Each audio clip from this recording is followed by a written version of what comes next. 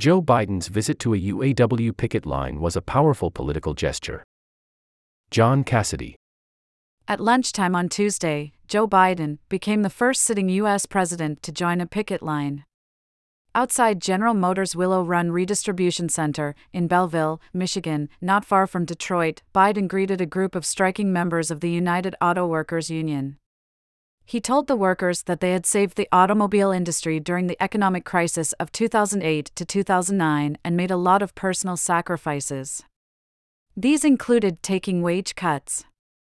Now that the auto industry was doing incredibly well, Biden said through a bullhorn, "You should be doing incredibly well, too." It wasn't a new message.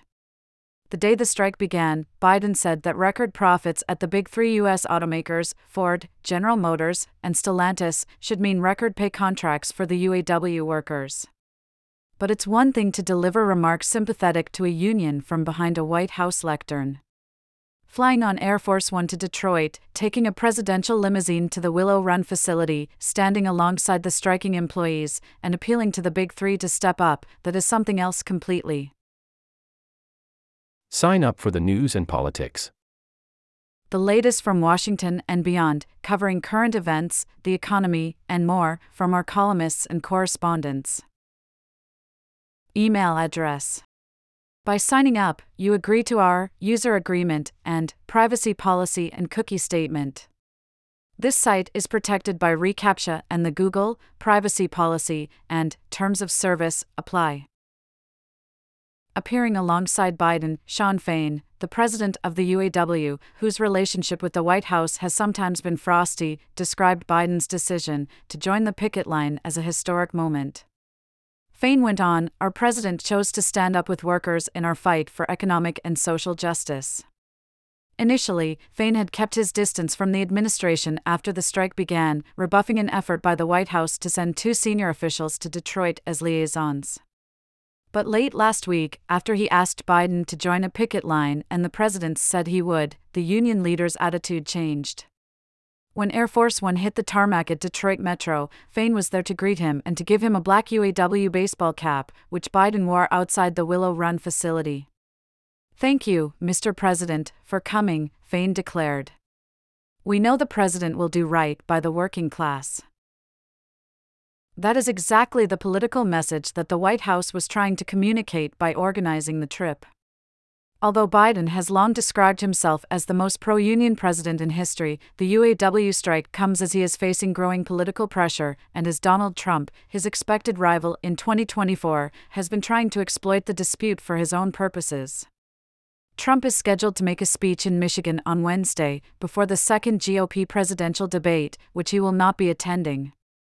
He will likely repeat his claim that the Biden administration, by giving large subsidies to purchasers of electric vehicles, is destroying the jobs of the striking employees, who largely work at plants that make vehicles powered by gasoline and diesel.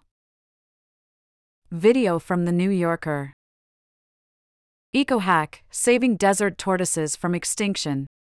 https://www.newyorker.com/video/watch/The New Yorker documentary Eco-hack saving desert tortoises from extinction #insid=CNE interlude New Yorker _DCAFE8BFD _text During the first presidential debate in 2020, Trump said, "I think I'm all for electric cars.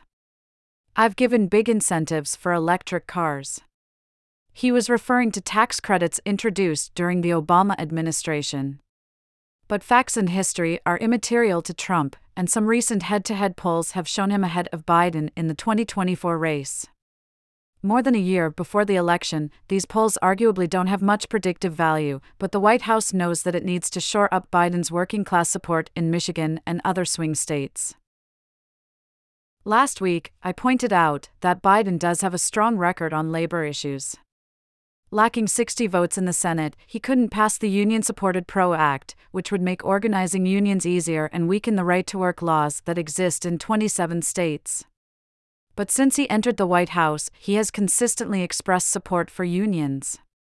And his appointees to the National Labor Relations Board, the agency entrusted with enforcing labor laws, have issued a series of rulings that should make it easier for non-union workers to organize and harder for non-union employers, such as Starbucks and Amazon, to intimidate them.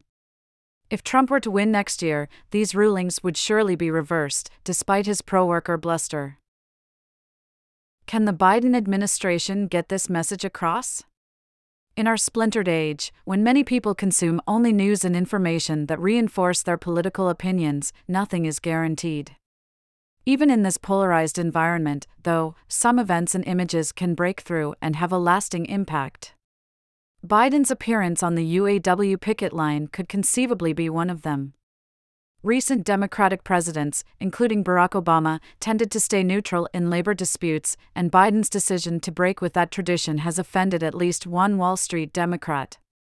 For him to be going on a picket line is outrageous, Stephen Ratner, the chairman of Willett Advisors LLC, who led Obama's auto industry task force, told NBC News. There's no precedent for it.